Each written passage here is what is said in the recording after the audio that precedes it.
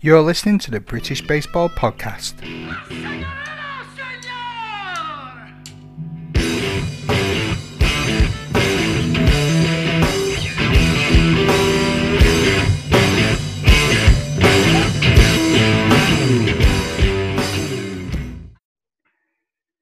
Today's special guest on the British Baseball Podcast is a passionate writer, blogger, journalist, and author. He's had work published by The Guardian, BBC Sports, and has been featured by MLB.com, Fanside, Sabre, and the British Baseball Federation. His first book was published in August of 2019 about his beloved Tranmere Rovers, and his new book, Conflict, The Yankees, the Red Sox, and the War for My Heart, has just been published too. Ladies and gentlemen, I give to you Ryan Ferguson. Ryan, how are we doing? Yeah, not bad. Thanks for having me on. Yeah, no problem. Thanks for joining us. Had a really good read through the extracts that you sent across, some really interesting bits and pieces. How long have you been writing for? As long as I can remember, really. I think it's one of my real passions in life. It helps me in a lot of different ways. I've been a professional writer, journalist, as you say. But I think just the hobby of it more than anything, the passion. It's something that's helped me in all aspects of my life, really. Awesome. And in your eyes, what makes a great writer? I think it's just honesty, really. I think it's just being honest with yourself and, honest with your opinions and your experiences, really. I think having the bravery to put yourself out there a little bit to the whole world, and I think you have to have a thick skin in that respect, especially in this day and age, because I think with writing, I think somebody's always going to sort of, be offended or take a different stance to yourself. It's a very opinionated world out there. So I think, honesty, bravery, and I think just being prepared for, a bit of backlash sometimes. I think that, they're all good aspects of a writer. And I think just writing as well. I think that's the main thing. It's not being too critical of yourself, and it's not being striving for perfection, because you never attain that, really. Lovely. And as an author, have you ever received any bad advice from other authors? I think there's I've had the criticism of my style, certainly. Sometimes it can be quite wordy, it can be quite dense in some respects, and I think a lot of people have said that it probably wasn't suited to traditional journalism in that respect. Probably more suited to sort of blogging and the fanzine culture in British football, certainly. But I think those type of criticisms, you take it with a pinch of salt, because not everybody knows why you're writing, or what your story is, what your journey is, and you might not be striving for those things.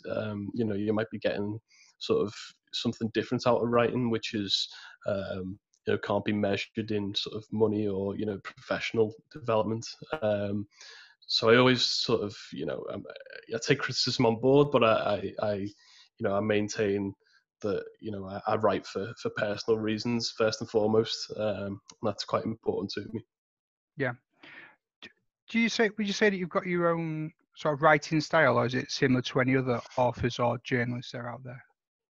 I think I was influenced a lot by the traditional American baseball writers. From an early age, the first books I ever read were baseball books, for probably the first sort of, from the age of probably 11 to 18. That was the only type of book I read. So I think a lot of the old school sort of newspaper journalists in America, there's a great tradition of sports writing and baseball writing, certainly. And I think reading the work of columnists like Dan Shaughnessy of the Boston Globe, and going back further, to the likes of Roger Kahn, and they had such a grand writing style, such a a use of hyperbole and exaggeration, and I think that a lot of my writing probably echoes some of that sort of style, really. And I think it's just it's probably a nod towards how I discovered, the baseball, and how I started experimenting with writing as well. Yeah, one thing I loved about in your book is when you talked about how at a young age, where most like kids that are 10, 11 years old that start reading Harry Potter and comic books or even just like playing video games, you were on a on a train journey some fair distance to go to Waterstone to get a copy of The Road to Redemption by Craig W. Thomas. How did you first like? I know we've read it in. I've read it in your extracts, but how did you first get into baseball books? It was literally as a result of the Channel 5 show back in the day. I think, a lot of British baseball fans of a certain generation, they look towards the Channel 5 show as their gateway drug, so to speak.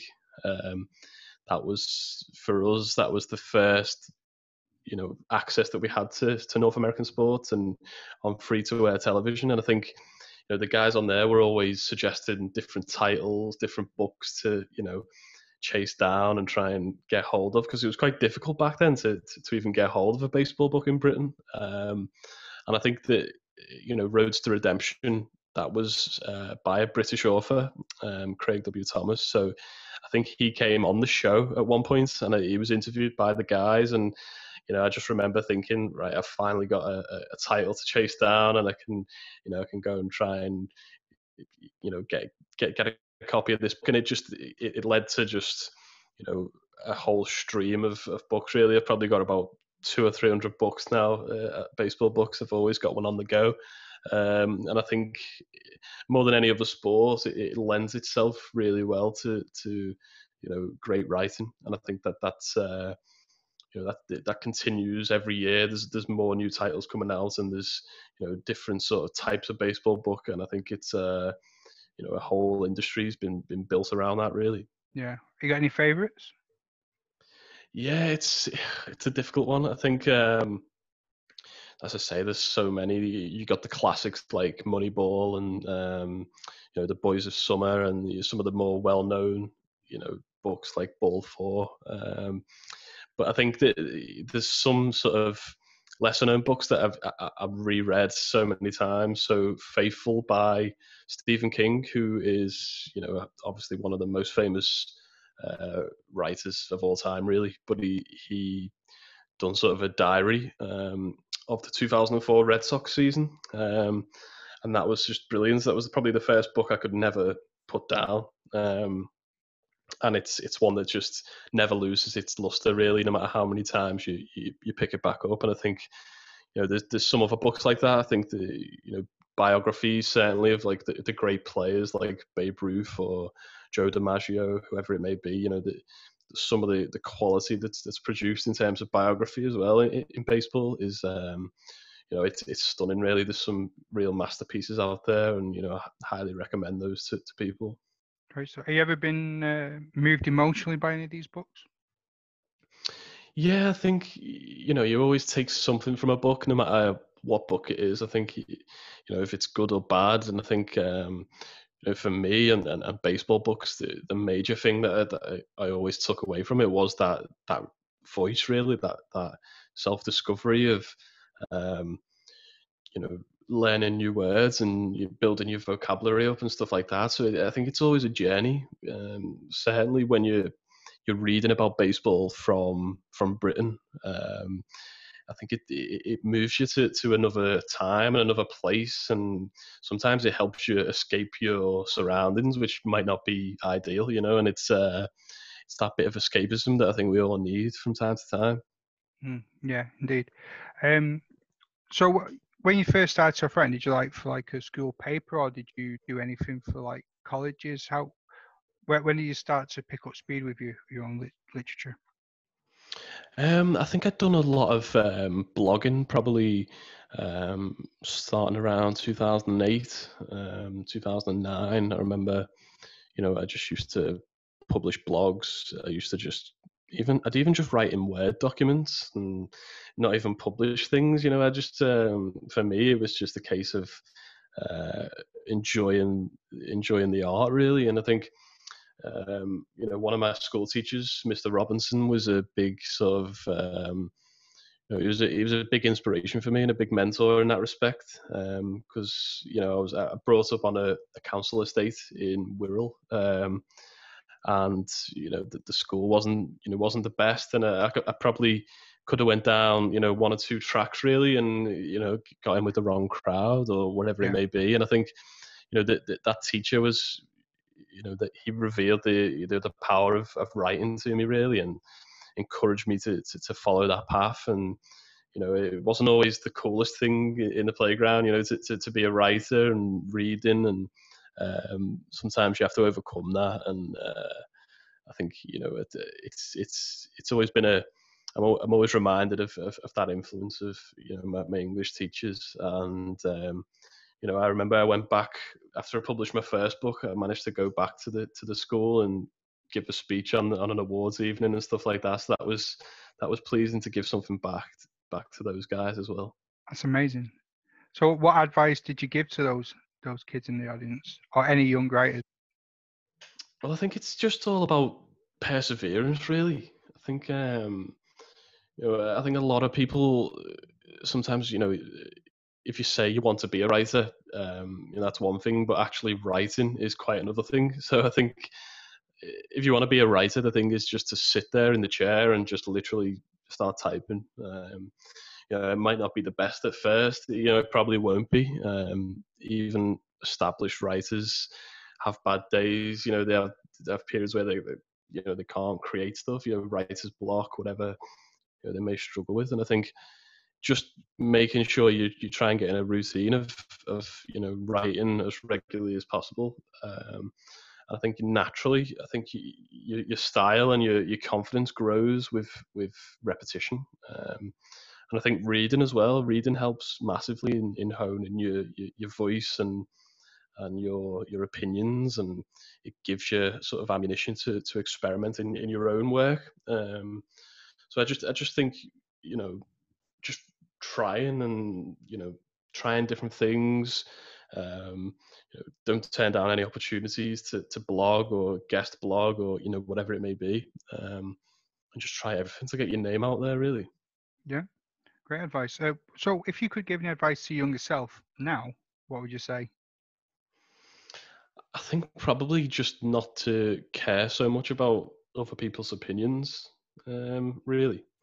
I think one of the themes in the book is how I for a long time felt quite isolated and alienated as a North American sports fan in the UK, certainly. And I think that it wasn't, like I say, it wasn't really cool to like baseball. Nobody had really heard of it. It wasn't especially popular.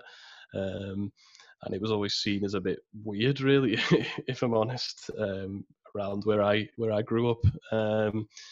But I think staying true to yourself and not being afraid to just live your own truth. I think it's huge. I think it's something that comes with maturity, really, over time. I think we grow into who we are, and I think we become less sort of inclined to pander to other people's opinions and change ourselves to conform. So I think that's the big thing, is just be yourself, and don't worry too much about other people's opinions. Yeah, lovely. You mentioned, we mentioned at the start of the show that you'd done some work for the British Baseball Federation. How did that start? I think I was about 18 in sort of 2012, it would have been. And I always knew that I wanted to be a baseball writer. I remember sort of at school, we'd do essays about what future job we wanted. And mine was always the most, absurd, really. I wanted to be a professional baseball writer, based in Bromber in Wirral. It wasn't the most common sort of obsession. But I wanted to imitate those heroes of, like I say, of the newspaper tradition, especially. And I tried everything to get voluntary opportunities, to just cut my teeth really anywhere that I could, get my name out there. And I think that sort of led me to the British Baseball Federation, which I think I covered the AA North division in 2012. So I think they paid me about £50 for the whole season, and I was made up with that. I just didn't know that you could make money from writing. I was just made up, and it was a baptism of fire in some respects, covering the game as a quite a raw teenager. And I remember I had to ring up all of the team managers each Sunday night after their games, and try and get the results and the match reports. And it could be difficult stitching all that information together. And if you missed calls or guys didn't pick up, it was it was quite difficult, but it was always entertaining, and I think it gave me a good grounding for the rest of my sort of writing career, really. Yeah. Who are some of your favourite people to speak to? You say you're speaking to the managers. Yeah, definitely. So I think that there was a lot of teams that I covered, obviously that stick out. So I think the Bolton Robots of Doom. So I think they were one of the best names in sports history, really. I think it was always fun talking to those guys, and closer to home, the Liverpool Trojans guys. They've always been really supportive of my work. Yeah. They've got a great tradition there as well. Yeah, they have. Yeah. So it was just interesting to see these guys who dedicated so much time to such a such a nuanced game, and such a game that didn't really get much attention. A lot of people wouldn't even know that up and down the country every weekend there was baseball going on. It sort of just happened in the anonymously almost, and it was a great thrill to sort of bring that to the mainstream a little bit, and shed some light on those stories, really. Yeah, definitely. Did you get to see any of the games played live? I went to a couple of Liverpool Trojan games, and I trained with those guys for a bit as well. I think I mentioned that in the book. Obviously, I moved to Liverpool recently, and I went along for a few training sessions just for just a bit of fun, really, but trying to keep fit. But I wasn't very good, to say the least. So it just sort of petered out. But I think I'll stick to the writing. So you're not going to come out of retirement then? Well, I might do. I might make a comeback, like one of the movies. Get myself in training for spring training. I think just Sure. Get the Yeah. arm going. I'm sure they're working on it. I know a few of the people from the show, and they are, like you said, there's great tradition, great sell. They've got some brilliant people out there. Same to be said across a lot of the clubs I've spoken to, top people involved. I'm sure that if you went down there, they'd love to have you on board. So let's talk about your book and your baseball journey. One of the questions that I ask a lot of people is, what does baseball mean to you? And from reading the extracts in your book, I think it's a real question to ask you as well.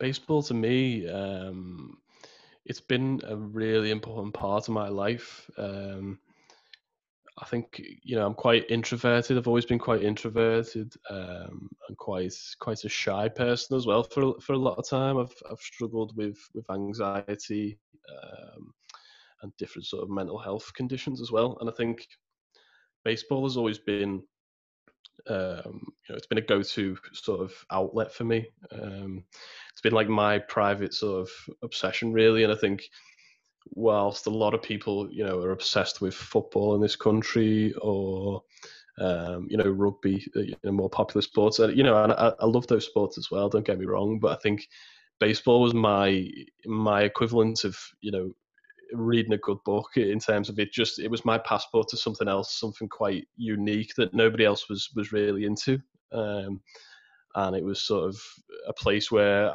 I was allowed to be free, and free to develop my own interest, my own way of following the game, without having to conform to whether it be the aggression of football fandom, or the tribal nature of sport in Britain a lot of the time. I think that baseball is a sport that matches our life. It's a great metaphor for life in many ways. the fact that they play so many games day in, day out, and the triumphs and tribulations that you go through following a team. I think it's something that's it's like a companion more than a sport in some respects, and it's great if you feel sort of alienated, or you feel slightly out of place really with mainstream society. I think baseball's a place where it's very welcoming to a broad church of people, whereas some other sports may be quite insular in their outlook sometimes. And that's something I've always enjoyed. And there's a timeless sort of nature to the game where you can dip in and out without too much commitment really. And I think that lends itself well to enjoyment rather than obsession. Yeah. We talked before about mental health. Do you find that writing helps with your mental health situations, or did writing this particular book help you with any sort of situations? Yeah, definitely. So I've wrote quite extensively about my mental health journey. So I struggle with depression, generalized anxiety disorder, and OCD as well. So it's quite it's quite a difficult mix of disorders really to deal with on a daily basis. But I find that writing has always been my kind of therapy. I know that certain more conventional forms of therapy tend to work for people, but I've tried those, and I think we all find our own ways of dealing with life. Sometimes I think my way of dealing with problems is to articulate them and try and get them down on paper and try and work through and sense some logic in what I'm feeling, what I'm experiencing at any given time. And I think the outlet of writing a book is it's brilliant really. I would get up writing this book. I'd get up at 6 a.m. before work, and just those couple of hours writing that 500 words, 1,000 words a day, something like that. Those couple of hours were crucial in setting me up for a good day. And it was just some kind of calm in the sort of confusing whirlwind of life sometimes. And it's that retreat that we all need in various forms. And I think it's one of the healthiest ways you can certainly divert your attention anyway. And I've found great relief in writing, and I'd definitely recommend it to people, whether it be even just keeping a journal, or writing down your thoughts at the end of a day, or things you're grateful for. Even that's sometimes useful. It doesn't have to be, you don't have to publish a book, you don't have to start a blog. It can just be for your own personal sort of sanity really. But something that I'd definitely recommend to anyone struggling with mental ill health, or a difficult time in their life. Yeah. Would you write on any day, or did you find that you just want to write when you were feeling at your best, or did you just write regardless of how the day had been? Well, it's difficult really, because I do struggle with routines and schedules sometimes. As I say, with OCD, I think the classic connotation of OCD is that people will sort of turn the light switch off 10 times before they go to bed, or they'll have all the labels perfectly sort of aligned in the cupboard. But there's another side to OCD that doesn't really get as much exposure, in terms of the obsessive thoughts and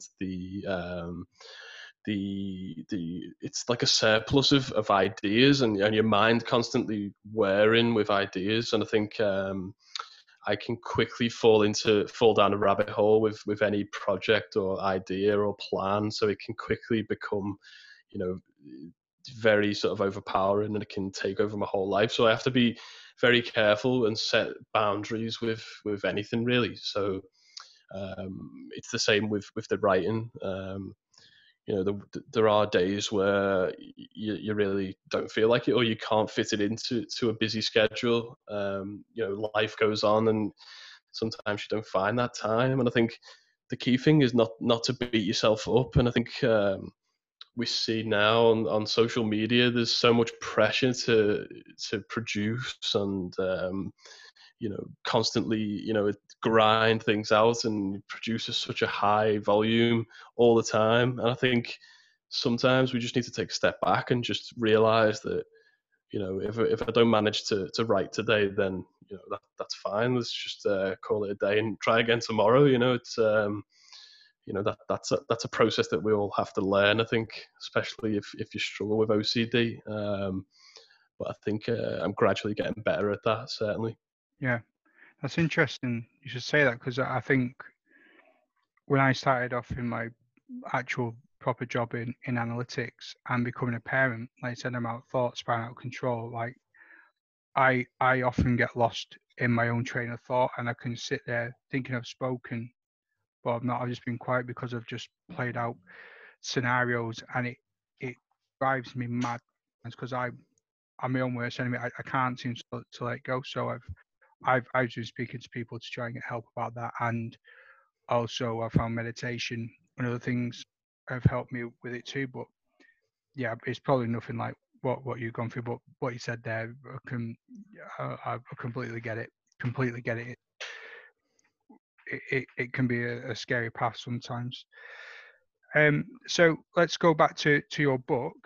It's about your love of the Red Sox and how you became a Yankees fan, which might sound very strange to most, because if it was football in this country, if you were an Arsenal fan and started supporting Spurs, or if you're Manchester United and started Man City, or as what happened with yourself, it would be a Liverpool sort of situation, Liverpool and Everton, you probably wouldn't be allowed back in your own home. So how did you become a Red Sox fan to start with? Was it the books? It was literally the Channel 5. So it literally starts with football, as most things do in Britain. I think I used to watch the old Channel 5 sports. So they had a lot of different sports leagues back in the day. So they had Dutch football, Argentinian football, and I used to stay awake and watch, all of those games. We couldn't afford the premium subscriptions to like Sky Sports and stuff like that, so I just took every advantage to watch any football I could find, really. And it meant staying awake after midnight, then so be it. Even as like a 10, 11-year-old, I'd stay awake and watch like Boca Juniors games, and it's just like so random, but I loved it. And I think one day I was probably waiting for a Dutch game to come on 5, and one night, and it just never materialized because there was a baseball documentary on in 2004. It was the documentary was about the Red Sox, obviously winning the World Series that year, ending their sort of drought, the championship drought of 86 years. And at first I was quite annoyed. Like, I was just waiting for the footy, and they had this random sport on. I didn't know anything about it. I'd never heard of any of the teams. But I just got pulled in by this film that was on, and the storylines, and the characters that were in it, playing for this team that had such loyal fans, despite never winning. And it was I sort of associated with the Red Sox from there, really. And like you say, the books sort of turbocharged that passion. Read a lot of the Boston sort of newspaper guys, a lot of the Red Sox books, 2004 especially. And then obviously the Red Sox won the World Series in 2007, which was, probably the first sporting success that I ever sort of felt, really, as a Tranmere Rovers fan. We don't tend to experience success very often.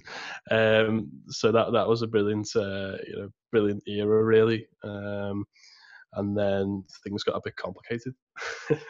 Yeah, that's an understatement. The book was really interesting about how you just described how the turn of events came from you falling out of, because the one thing that I noticed is that throughout your youth, all the way through adolescence as well, you just invested so much time and effort and energy and yourself into Boston. I mean, what went wrong to sort of make you flip codes? So literally again, it was football, and I mentioned Tranmere Rovers. So if listeners aren't familiar with Tranmere, which you probably aren't, let's face it. Basically, Tranmere is a club from Birkenhead, which is 10 minutes through the Mersey Tunnel from Liverpool. And Tranmere is a lower division club, far away from the Premier League sort of glitz and glamour. And I sort of grew up as in a long tradition of Tranmere fans. And there's not many of us, so we could probably count them all, to be fair. But I it's something that's very special to me. It's my identity from birth. It's my hometown. It's my my values, my morals. It's going the game with my dad, my brothers. It's something very special. It's very centered. It's my worldview, really. And part of being a Tranmere fan and the tribal nature of football, as we've mentioned, is it's hating Liverpool, essentially, Liverpool FC. So there's a direct link between the growth and success of Liverpool and the demise and the subjugation of Tranmere, really. And I think over time, in school, I was the only Tranmere fan, and this is Wirral is a place that's got a population of 330,000 people, and you would therefore think that Tranmere Rovers would have sort of a massive fan base and capable of sustaining the Premier League. But the problem is that only 5,000-6,000 people go to the games, because a lot of people go and support Liverpool and Everton just for the glory and for the that association with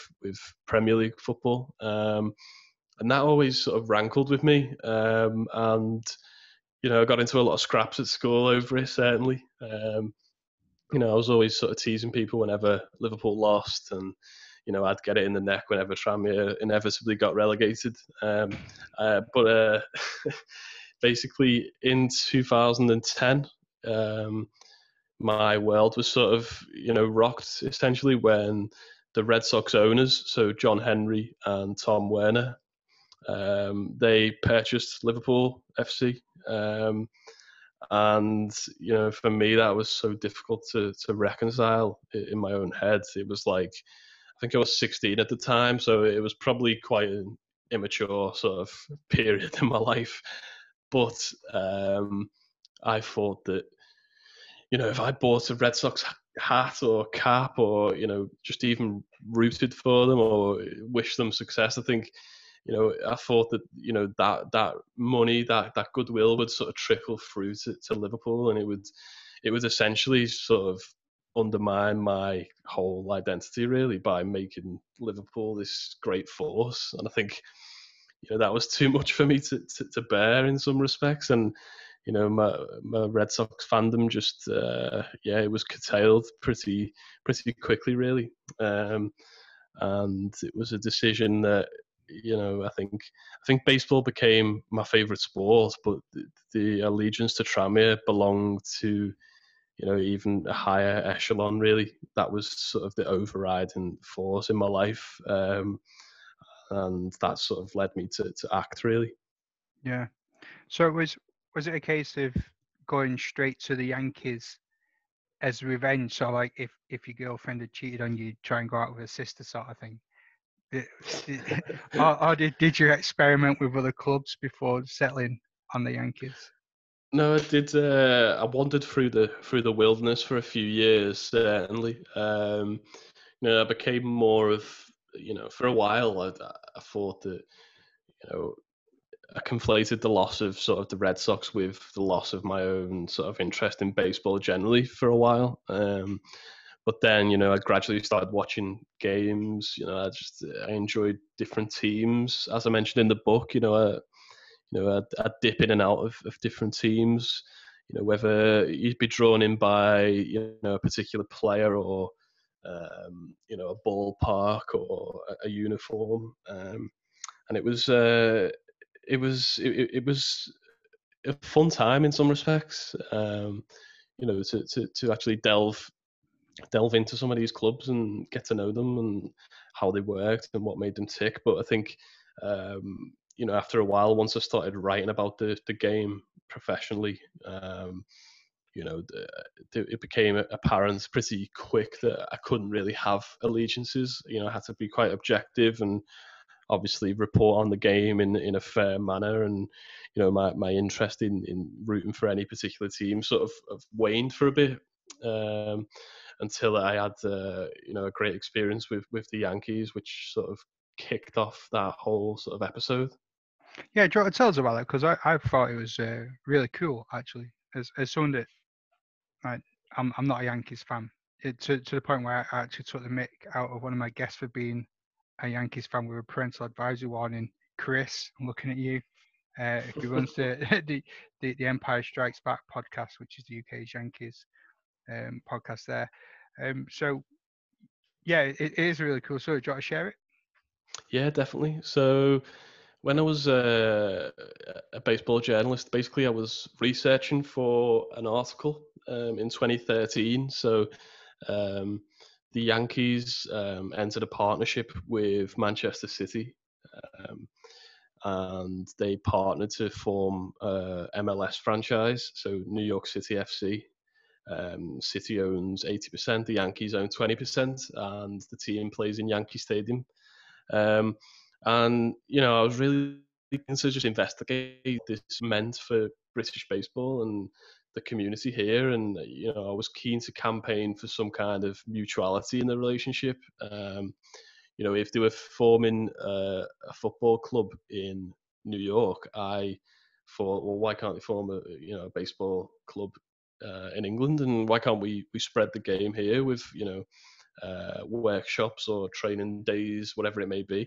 So I started researching this article, and I reached out to the Yankees just for hoping to get a quote from them or some insight into what they were trying to get out of the collaboration. I wasn't expecting much of a reply, really, but I actually got a response from Christina Campana, who was part of the guest relations team at the Yankees, and she said that essentially, she would pass on my query to the different teams and try and chase that up for me. But she also said that my sort of email had caused quite a stir in the team's offices, and she said that the Yankees wanted to basically send me sort of a fan package, which as a journalist I was immediately sort of, it was a red flag, because I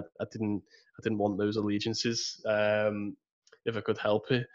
But intrigue sort of won out in the end, and I was, I think one of the big things as a British fan of North American sports is how we have to manufacture sort of connections to the teams that exist so far away, really. We don't always have sort of a family tradition to follow, or there's not a local club to go and watch. So when one of the major league teams comes forward and tries to establish a bond with you, no matter how sort of vague or PR, how it might be a PR spin or whatever, it was intriguing. So the Yankees ended up sending across a parcel with a cap, a jersey, the full works, really. And there's like a personalized letter in there on Yankees letterhead, and it really pulled me in. And I never really looked back. I knew I was in trouble at that point.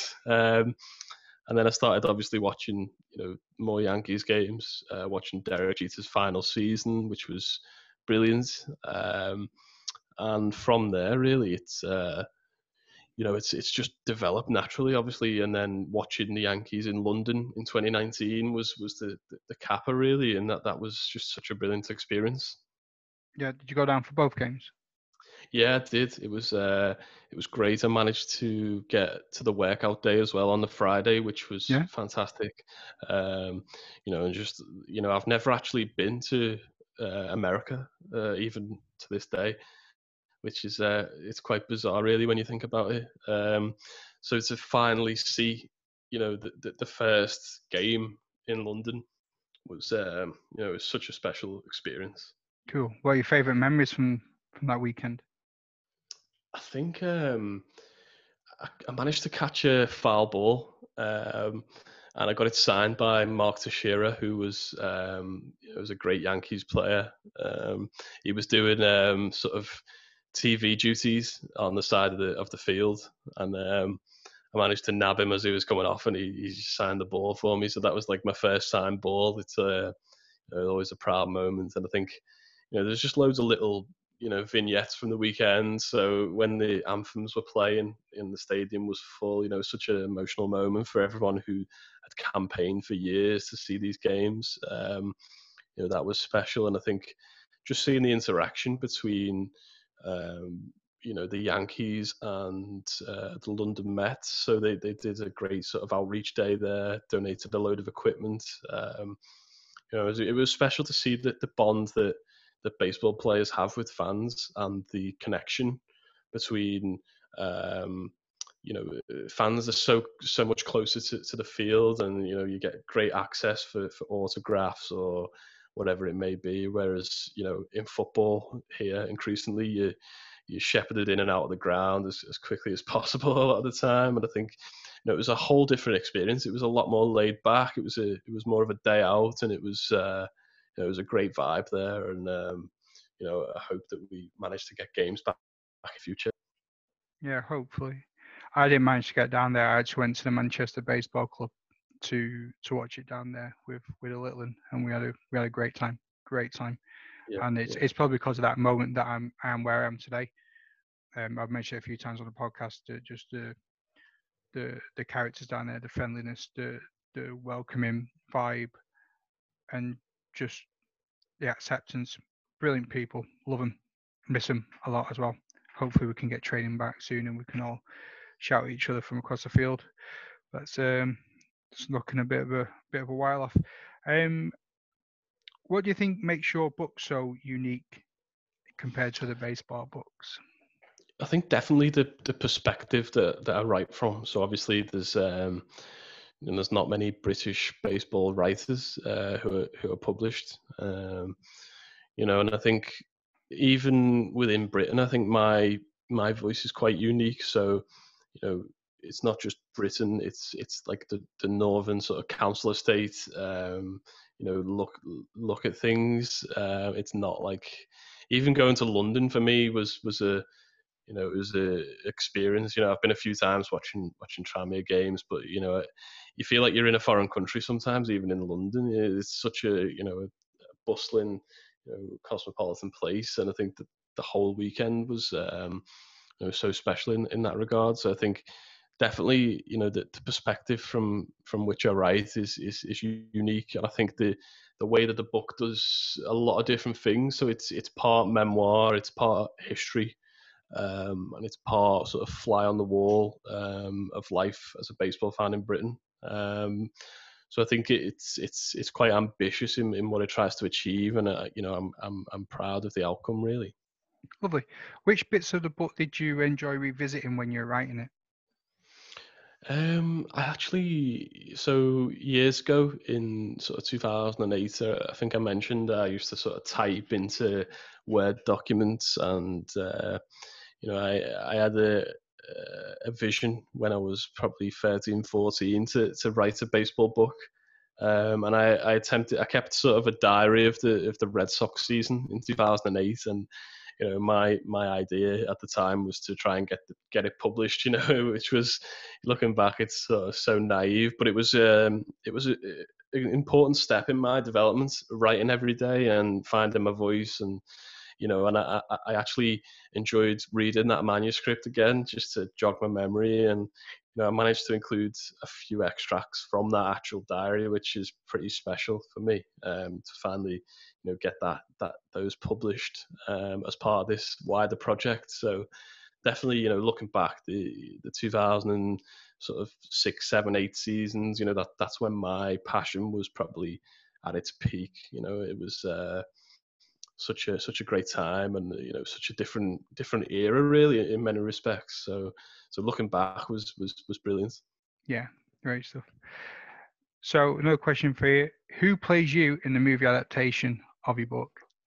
I think we'd all like to say Brad Pitt, wouldn't we? Or Leonardo DiCaprio, maybe.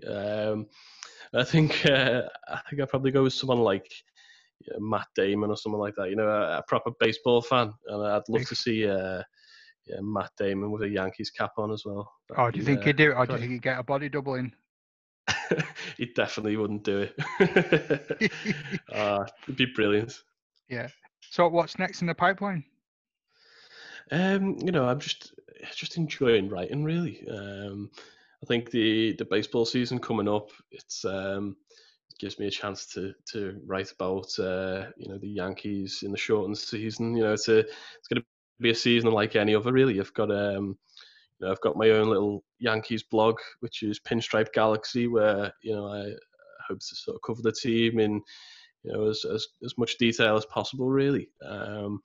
So I'm just looking forward to sharing those experiences, and meeting new people, meeting new Yankees fans, and just continuing to enjoy the game really. I'm not taking things too seriously. In terms of the writing, I'll probably look to start my third book soon, which is quite exciting. Probably going to try and do something around mental health, which is something that I'm really keen to do. Yeah, and I think when you read the book, you'll find out exactly how big a role it's played in your life and how important it is to you. Where can we find the book?